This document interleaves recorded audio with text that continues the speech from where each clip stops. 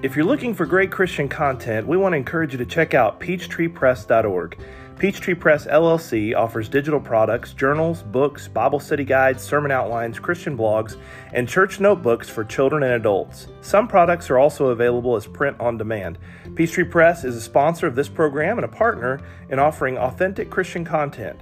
For more information, check out peachtreepress.org.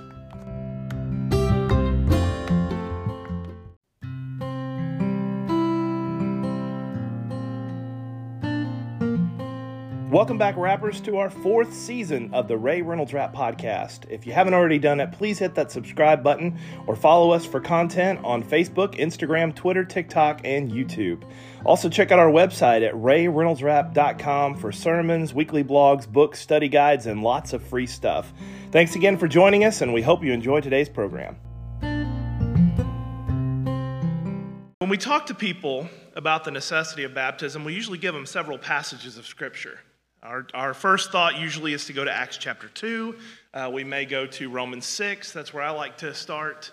We might go to Paul's conversion in Acts 9, and then go to his story being told again in chapter 22 of Acts.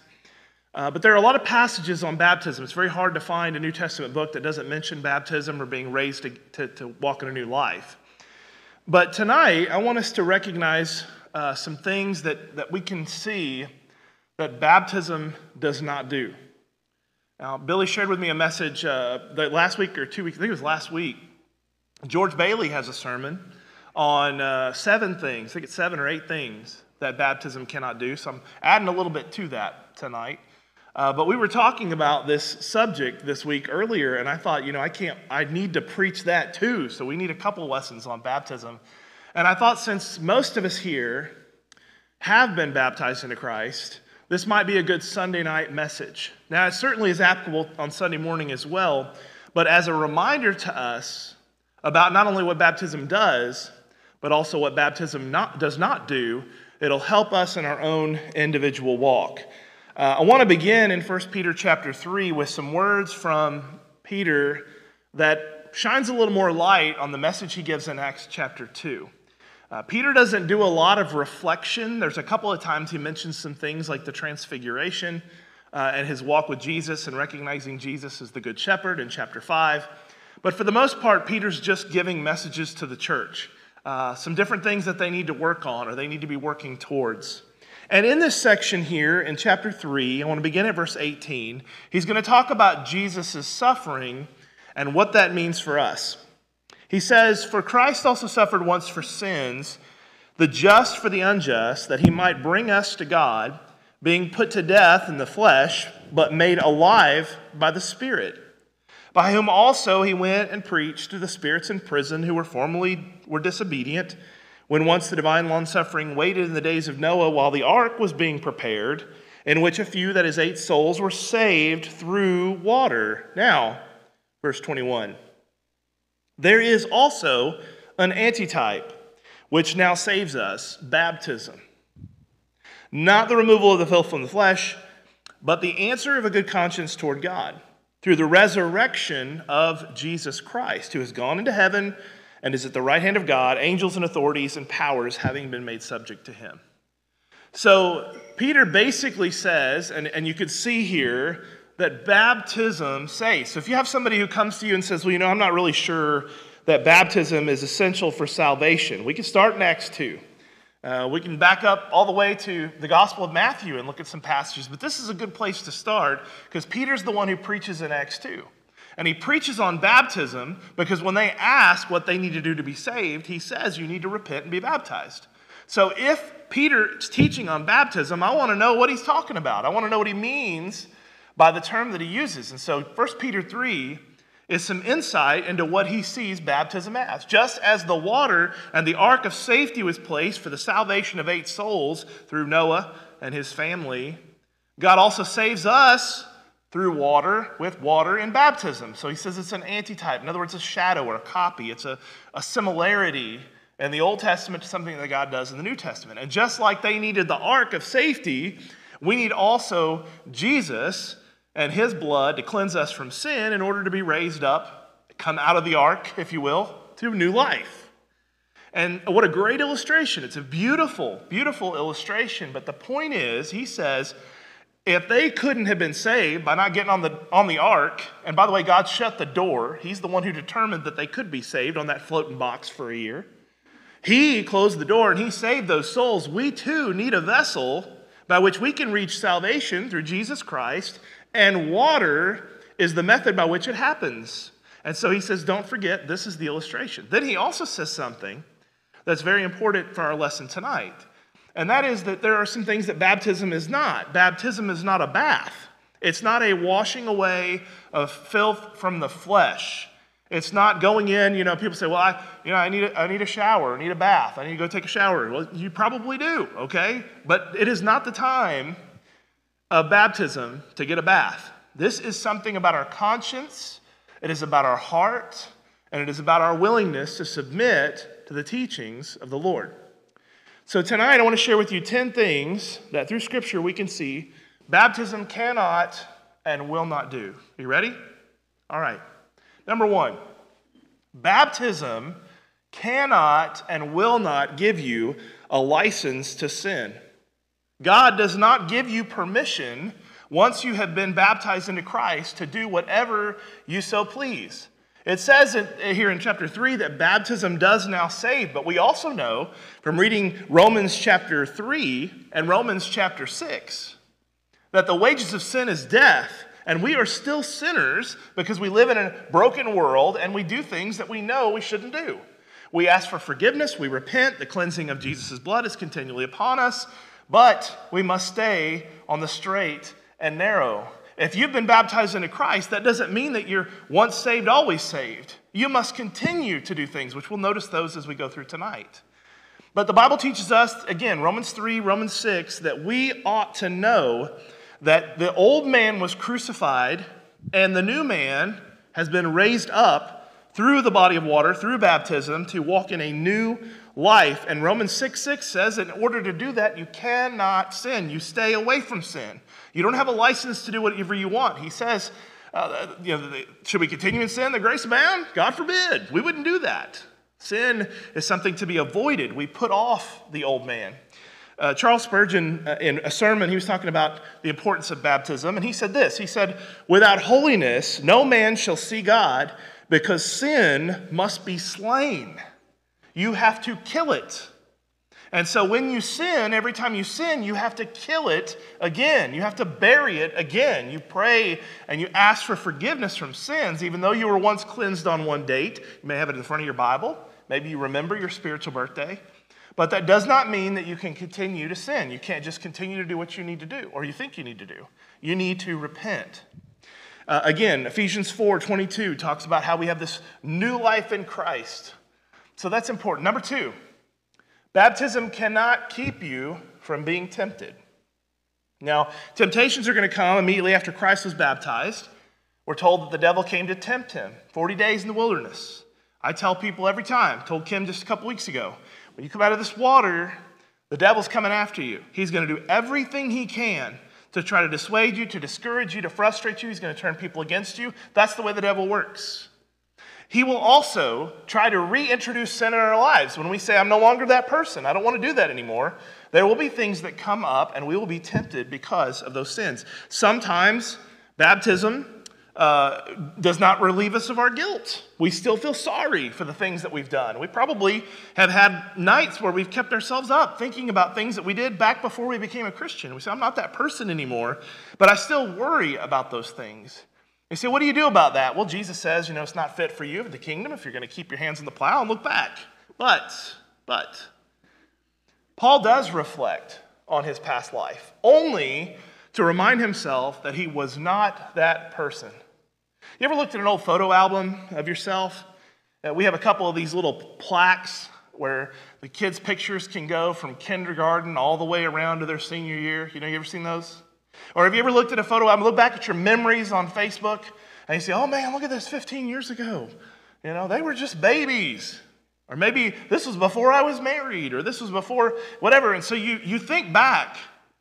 If we could go back and watch ourselves earlier in our lives, we would think it was almost not just an out-of-body experience, but you say, I'm not even that person anymore.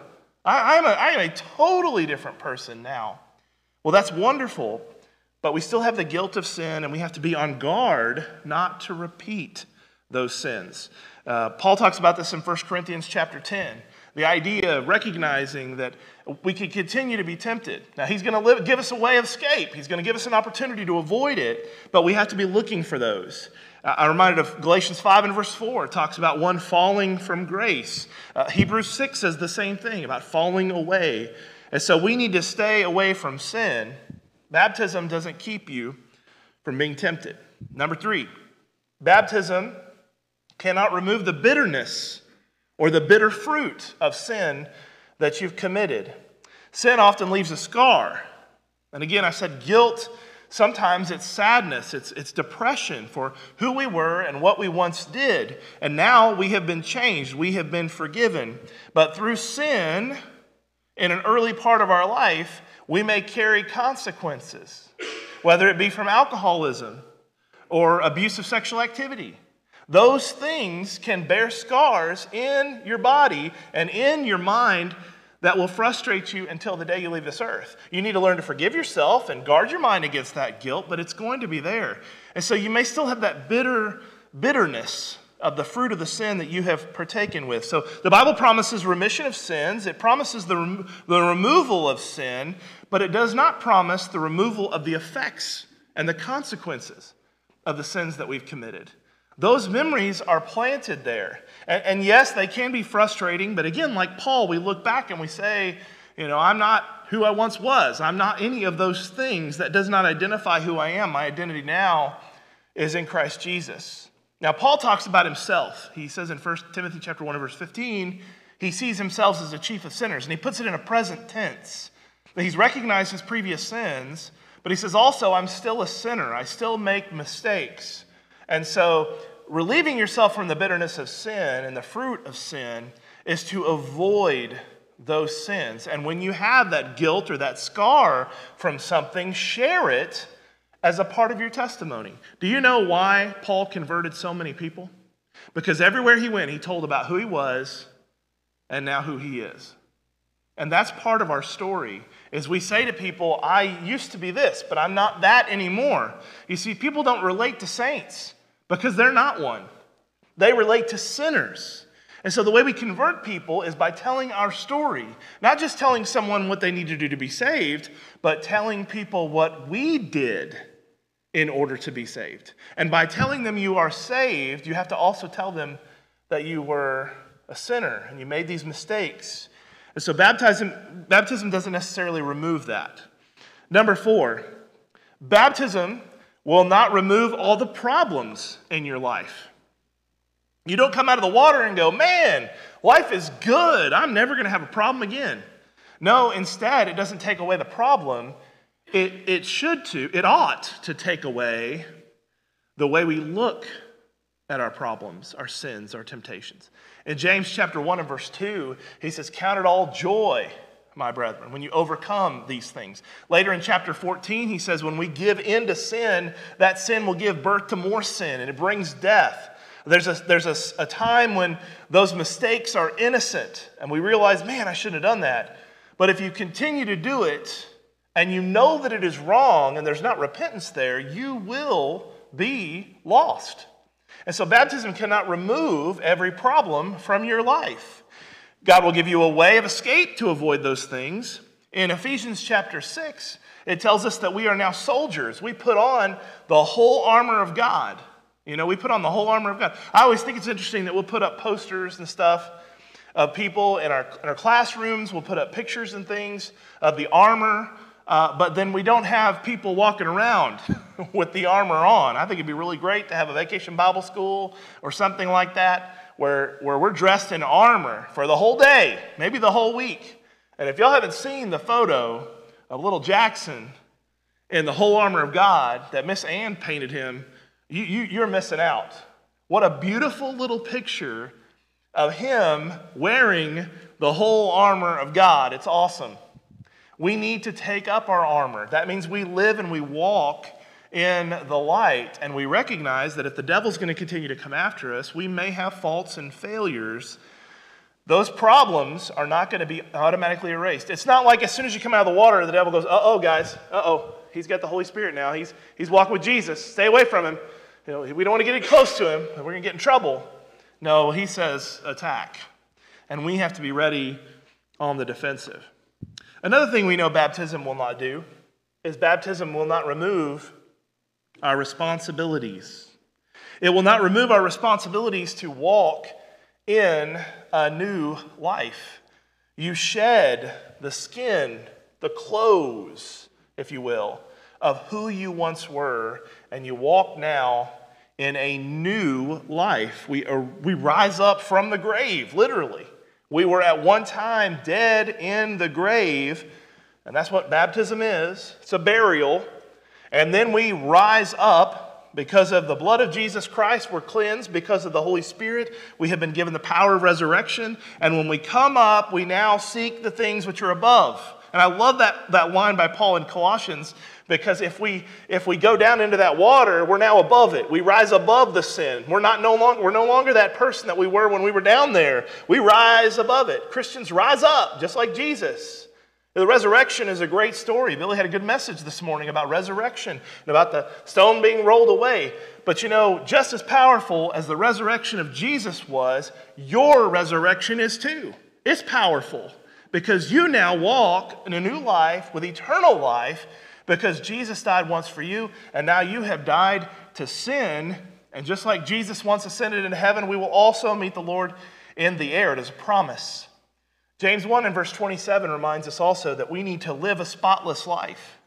That when we come up out of the water, we say, I've got to have this responsibility to live a godly life. He puts it there, pure and undefiled religion. You make sure you take care, visit the orphans and widows in their affliction, but you also keep yourself unspotted from the world. You have a responsibility. You are the workmanship created in Christ Jesus for what? For good works. So God has ordained that we walk in Him and walk by those good works in order to receive salvation. And baptism cannot allow you to abstain from any responsibility. In fact, that's when you are given the accountability to talk to people about Jesus Christ. Number 6, baptism cannot change you physically as much as some people would like. To think that once you come out of the water grave of baptism and you can now, by access through Jesus Christ, have prayers taken into the holiest of holies in heaven. You can't think for a moment that now suddenly that God is hearing and answering all your prayers, that you're going to have your physical ailments taken care of. And there are sometimes and I speak for myself included, when I have prayed and I have prayed and I have prayed and I cannot understand why hours and days and months of fasting and tears and prayer and God does not say yes. That hurts. It hurts. Why is God not answering my prayer? Why is He not doing He's promised to be with me, to take care of me. Why can't He answer my request? It doesn't mean that as soon as you become a Christian that every single thing you need is going to be given to you. Look at Paul's life. Paul's a great example, a great man of God. But the Bible tells us that he suffered and struggled with what he calls in 2 Corinthians 12:8, a thorn in the flesh. Do you remember that? And he said, I prayed, and I prayed, and I prayed again. And the answer was not, Paul, I'm going to remove the thorn. The answer to him was, my grace is sufficient. And you see, that answer doesn't sound like the answer Paul wanted. You bet it didn't. And sometimes God says no, but by His grace, which is sufficient, He provides for us the things we need. And being healed was not one of them. A couple more examples. One is Timothy in 1 Timothy 5 and verse 23. Timothy was sick, and Dr. Luke tells Paul, you need to write to him and tell him that he needs to drink a little wine to help his stomach. That time, that was a medicinal way to cleanse stomach pain. And so Luke says, here's what you need to do, Timothy. He doesn't say, Timothy, we're praying for you and we know you're healed. Timothy is the preacher. We got 2 letters to him. He's a great man. Ministers in Ephesus. Well known, well respected by all the members of the church. But Paul couldn't heal him. You hear me? Paul couldn't heal him. John was one of his elders. John couldn't heal him. Timothy had a stomach ailment. And not only that, we have the story of Trophimus in 2 Timothy 4:20. Paul says, sadly in my travels I had Trophimus with me, but I had to leave him in Miletus because he was sick. I thought Paul had the power of the Holy Spirit. Y'all with me? Paul had the power of the Holy Spirit, one of the greatest preachers the world has ever seen. Miracle after miracle, convert after convert, church after church. And Paul says, not only to Timothy, but he says it to every Christian who's ever read this book, I couldn't heal him. Paul, with all the power, this is a guy who could raise the dead. He could get bit by a serpent, jumping out of the fire, and he's fine, right? Paul says, I couldn't heal him. So baptism is not going to change you physically. It's not going to guarantee that all of your prayers are going to be answered, all your ailments are going to be cured. Number 7, baptism cannot cover up your lack of faith or your lack of repentance. Bible tells us we got to believe that Jesus is the Son of God. In fact, John 8 and verse 24, he says, believer, you'll die in your sins. You have to have a strong faith from the moment you're converted until the moment that you die. It doesn't take away that lack of faith. You have to have faith. You have to have repentance. In fact, Hebrews 11 and verse 6 says, without faith, it's impossible to please God. And then we've got Mark 16, 15, and 16. It says, he that believes and is baptized will be saved. But then remember that second part.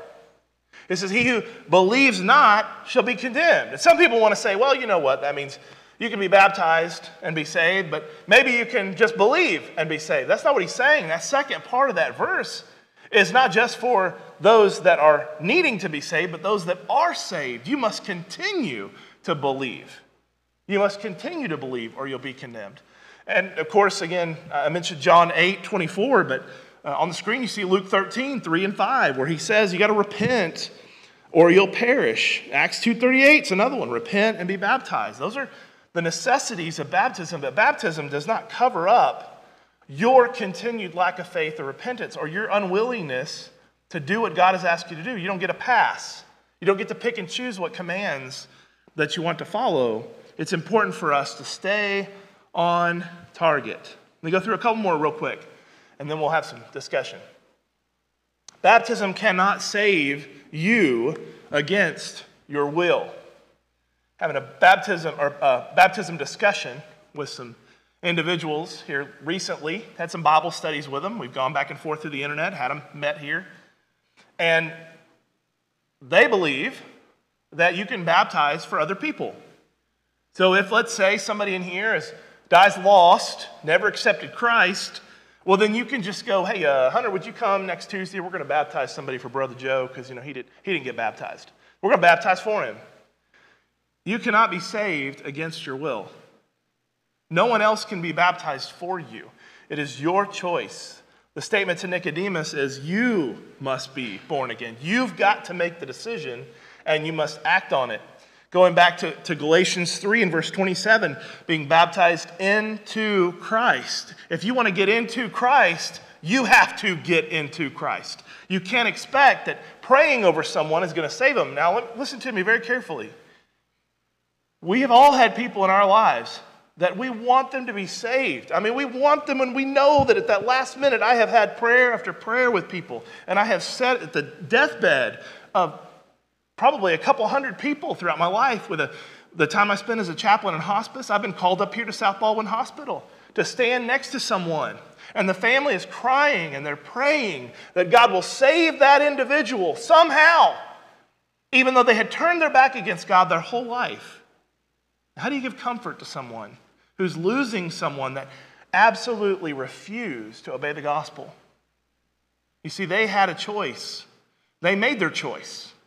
And you must also make your choice. If you want to be saved, you have to do what is necessary to be saved. He will not save you against your will. You have to be born again. So you have to make that decision. Number 9, and this is where we're adding to a little bit to what Bailey's sermon was. Baptism cannot save you outside of the church. Billy did a message, it's episode 1305, if you want to look it up. It was a podcast last month, 1305. The title of it is The Call of Wisdom. And in that, he gave a statement that was made by, I remember if it was Billy Graham that stated, Church, yeah. Jesus, yes. Church, no. Is that about right, Billy? Jesus, yes. Church, no. In other words, the emphasis needs to be on Christ. And if the emphasis is on Christ, it's less about the church and more about Jesus. And this is the way our generation sees Christianity. They have no desire to be a part of a church. They just want to simply live their Christian life, and they want to be left alone. They don't want to have to go and be a part of an assembly.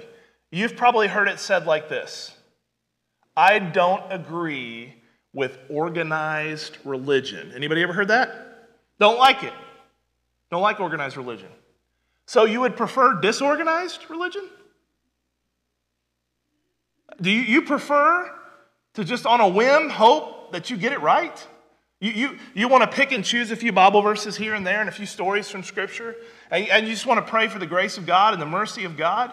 I would think that my eternal soul is more valuable than to be trusted by a whim. I want to know that I'm saved. And the Bible plainly teaches us that if we are in Christ, we are in Christ's body, which is the church. The promise of the kingdom coming in Matthew 16 was very clear. The promise of Jesus in John 3 about being born again to enter the kingdom was exceptionally clear. It's the sermon that's preached in Acts chapter 2. What do we need to do to be saved? Well, you need to repent and be baptized. And it says, and they were added to them, added to the church. In order to be a part of the body of Christ, Cornelius had to take the steps necessary for salvation. He couldn't just come into a church. He had to be baptized into Christ, which added him to the body of Christ, which is the church of Christ. It is his body, his church. You are a part of it, like it or not. And that means that if you're a part of the church, there are also some requirements when it comes to worship. There are requirements in the way that we live our individual lives, how we pray, what we do when it comes to Bible study. You cannot be saved outside of the church. You are in the church.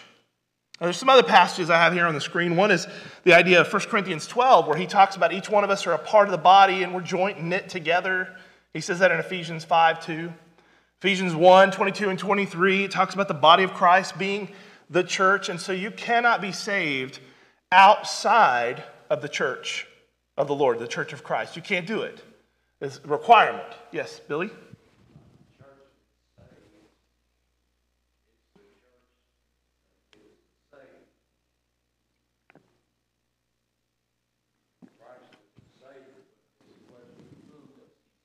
Right.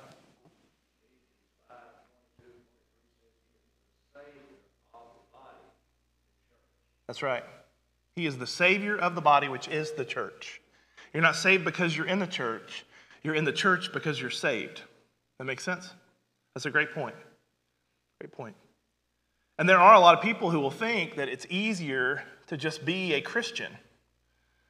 And I can tell you that if you try to live your faith around people that are unbelievers, it is way more difficult to do it when you do not have a Christian base of people to be a part of. It's hard without a church family. And some of you, I know I'm talking to your heart tonight because you've been places before spiritually where you felt like you were all alone and the only people that understood you, accepted you, loved you, picked you up when you were broken was members of the Lord's body. It is impossible to live a faith of substance alone. We need each other. If we're part of a body, you can't take one part of the body off and set it over here and expect it to live. You can't. It's not going to happen. In fact, if you've ever been in a hospital where you see somebody running down the hallway with one of those little Coleman coolers was taped shut, you know what that means? We know what that means. There's an organ in there, right? They got to hurry. They can't take somebody's heart and say, would you please file that under H over here? We'll come get it when we need it. No, there is someone, it is a life-saving surgery. You must get that heart to that person who is waiting on it. Liver, kidney, lung, you name it. I have a friend who had both their lungs replaced. That's tough. But your body cannot. If you cut off a member alone, it will not survive. And I promise you, you will not survive without being a part of the family of God. We need each other. We cannot do it without each other. It's another reason why it's important we connect with people within the body. We need to, if you've ever had something that you didn't look at, maybe you had a little spot on your arm or on your neck or your leg, and you say, I'm going to put it off, I'm not going to get it looked at. That one little thing that you've been putting off may be the one thing that kills you. Little things can end up being big deals. And in the body of Christ, all of us must attend to one another. We take care of one another. We pray for one another. We hold each other. We encourage. We embrace. That's what being a part of the body is all about. Have you ever been at a hospital with somebody that's having surgery, and they'll say, well, you have good news. The surgeon on staff here at this hospital wrote the textbook on this particular surgery. And you go, that's the guy I want every time. It's not just the guy who has taught people to perform the life-saving operation, but the guy who writes the textbook, preaches and teaches the lecture on it. I want that guy. I want him. Remember years ago, back whenever there were football games or basketball games or things like that, they were always wanting that Andrews. What was his name? Yeah, Andrews. The guy, he's out there on the fields, and they'd say, well, Dr. Andrews is here. He's going to go over and attend to this person. Well, he couldn't be at every game. He couldn't, but it seemed like he was everywhere. They were like, oh, Andrews Institute, we got this guy. He had to train people to do what he did, to perform operations that were necessary for athletes. Christ, it's his body. Christ founded it. Christ is the builder. It's the foundation. He is the cornerstone. And so if we are a part of Christ, we are a part of Christ's church. And we do the things that he has told us and taught us to do. If we love him, we keep his commandments. That's a very simple teaching he gave to his apostles. If you love me, you're going to do what I say. And it's not because Jesus wants to boss people around. In fact, Jesus was extremely loving, friendly, compassionate, positive to the people that he was around. But if they needed to do something, he told them what they needed to do. And so if they followed him, if they did what he had commanded, they would be safe. But if not, there would be trouble. And then the last one here, and then I'd like to ask some questions if we got some time, is baptism cannot be neglected. If you want to enter the kingdom of God, Jesus says to Nicodemus, you got to be born again, born of water and spirit. The same teaching is true in Acts 2. Men and brethren, what do we need to do? They ask the question in verse 37. What do we need to do to be saved? And he says, every one of you needs to repent and be baptized. And then he says in the very next verse, if you'll remember in verse 39, and this promise of the gift of the Holy Spirit and salvation through Jesus is available to you, to those who are afar off, to as many as the Lord our God shall call. He continues that trend of, in other words, every person needs to be baptized into Christ. It cannot be neglected. So then we go to something Paul said in Philippians 2 and verse 12, when he says you need to work out your own salvation. You have to do it yourself. You have to make the choice. I wish somebody else could eat healthy for me, right? I wish somebody else would exercise for me. Hello, y'all with me? I wish somebody else would cut my yard. I wish somebody else would do my dishes. I wish somebody else would do my laundry. Right? They do. Yeah, she's sitting right here. If we expect something to be done regarding salvation, we cannot expect someone else to do it. So I leave this with you. A lot of Christians, a lot of young people, let's say, raised in the church, expect to be saved because of the faith of their parents. And the faith of your parents will get you nowhere when you're headed to the gates. The faith of your parents cannot and will not save you. You must not neglect salvation. That's what we're going to address next Sunday morning. Is it not only the necessity of it, but when you are obedient to Christ in baptism, there are a whole lot of benefits and blessings that are not available otherwise. And then, of course, I also got on here Hebrews chapter 2 and verse 3 that says we should not neglect salvation. We do not neglect it. We must do it. We stress the urgency of it. We cannot, we will not, in this pulpit or in the bulletin or on our website or any social media page, encourage people to put off baptism. Don't put it off another minute. We're not going to do it next week or next month. We're not going to set aside a day or a time. You need to do it with urgency at the moment. I love what Peter says when Cornelius and all those begin to receive miraculous power from God. who can forbid them water? And that's the question we ask. What's keeping you from the water? We need to stress the urgency of it in that moment. What happens if a person leaves the building and is not baptized and they die? Well, the Bible teaches us that they're lost. If you're outside of Christ, you're outside of the Lord's church, if you're outside of his body, there is no salvation. There's no sacrifice for sin for someone who has not been immersed in the blood of Jesus and raised up. The other thing, too, I would add to this, and you made a great point about what if it's just a week? Or what if it's just 2 weeks? And I'll tell you this, there's a great debate, and I can't remember the date it was given. If I find it, I'll put it online. Jimmy Allen was doing a debate with a Baptist preacher. And the preacher was talking about how they believe in baptism, but they believe you can set aside a date to do it or organize a big baptismal ceremony. And so he asked Jimmy Allen, he said, what if someone dies, like you said, out on the street? Would they be lost? And he said, if they're outside of Christ, they're lost. He's like, well, what if somebody says, I want to be baptized tonight. I'm going to do it tonight. And they leave. And Jimmy says, well, I guess that they would be lost. And he says, well, let's say, what if they're just walking up the steps to the baptistry, and as they're about to get into the water, they fall into the baptistry and they die. And he says, well, I don't know. I'm not the judge. I would think maybe at least they were kind of trying their best to get to the water, to get to be saved. So he said, maybe God would have grace on them because they're about to enter the water.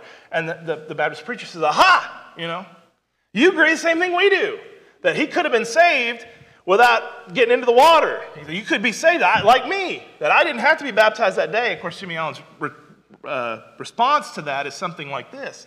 Yeah, but are you getting into the water? Are you dying at the point that you're about to be immersed? But and this is a hard teaching, but it's not because we have a standard. It's not because we have a book of discipline. It's not because there is a certain creed by which I signed on to when I became a preacher in the church. It's not because we have a mantra or a motto as a congregation of the Summerdale Church of Christ. It is because it is biblical, and we read just a moment ago, that baptism saves. There are a lot of things people think that saves them, but baptism is what saves. The other thing, too, is you think of it like a policeman. Let's say you get pulled over by a policeman, and he says, well, you were speeding. And you say, I was, but my spouse is having a heart attack. I got to get to the hospital. I said, well, sorry about that, but we're going to write you a ticket. So I know what the law says about speeding. I know what the rules are. But when we face the judge, it is his choice. It is his decision. All I can tell you is what the law says, and I can tell you how to be saved. I'm not going to risk anything on hoping that I get a judge on a good day. I'm not going to go on, here's this judge who's going to throw things out, but it's his judgment. And it does say, and I believe in that verse, and I totally agree with it, by grace have been saved. But there's this really tragic thing that people do. The Bible says we should rightly divide the word of God. People can divide it any way they want. They can take this verse, that verse, half of this one, all of that one. But it says we're saved by grace. That's wonderful. Saved by a full tank of gas. But somebody's got to push the pedal. Faith is a work. We're saved by faith. In fact, in James's gospel, James talks about the necessity of being able to use our faith in an active way. Show me faith, I'll show you works. You show me works, I'll show you faith. They go together. So I can believe all day long in the grace of God, but it's not going to get me one destination to the other. I may have fuel in the tank, but I got to put my foot on the pedal. So active faith is what saves. Grace through faith. And yeah, it's not of ourselves. It's something God does. He doesn't save every person that gets dunked. Okay? He knows the heart of the individual and whether or not they are repentant and whether or not they confess and whether or not their heart believes unto salvation. One more thing. We're past time, but let me mention this one. Nobody's brought up yet. What about the man on the island? Don't you love that one? Y'all get that one? But Brother Ray, what if there was some tribe of people out here on some island somewhere and they ain't heard the gospel? I guess what do you think? They lost? And I say absolutely, outside of Christ, one is lost. Is that harsh? Here's what I know. God has told us to get to work. He has told us to spread the gospel. There are lost people. It's not on God's hands. It's on our hands that we're supposed to go into all the world. He doesn't send angels to do it. He doesn't open the sky. He doesn't pour out his miraculous power so people miraculously know that he is the Son of God. He says, you got a world to save, now go do it. So when people are lost, that's on our hands. If we have a neighbor, they're on that island. How are they going to hear? Somebody's got to speak it. So the people around us should not neglect salvation. And we should not neglect preaching and teaching the gospel to those that are lost. One thing, too, along with that is the idea of those that are on that particular island or those that haven't heard. I would also say this. I don't think it's possible to live a human existence and not recognize that we didn't get here by some accident. And I'll tell you this thought. Well, what about all these people in all these foreign countries? When were you born? June 10th, 1977. 1977. I'm going to fill out a check Sunday morning. 2000 what? 23. In China, what year is it? In Africa, what year is it? In Australia, what year is it? What's the year symbolize?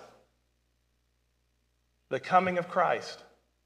There is no human that follows the numbering system of the years of our AD. They now say ACE, after the Common Era. AC, the AD, the year of Christ, BC, before Christ. No one can look at a calendar or drive through any town and not see some place of worship, even if it's not a biblical place of worship. It's very hard to live a human life and not know of the name of God or the name of Christ. Now, they may not know the Bible, they may not know about the church, but you ought to be able to ask questions. Some of us were lucky. We had parents and grandparents that drug us to church, right? Vacation Bible school. Some of us, every time the doors, you ever hear that? Every time the doors were open, we were there. The problem now is a lot of our parents and grandparents are not getting them here every time the door is opened. But we know that there are churches, there are buildings, there are places, recognition of Jesus. There are players and athletes and stars. They may even abuse the name of Jesus, but his name's out there. We can't run from it.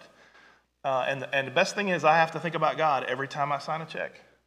Every time I celebrate a birthday, I have to think about it.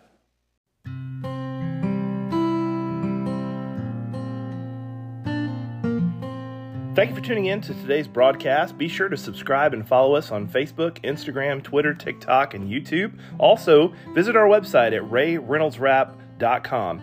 If you'd like to contribute to the show, content suggestions, questions, prayer requests, or even if you just want to reach out to us, you can email us at rayreynoldsrap@gmail.com.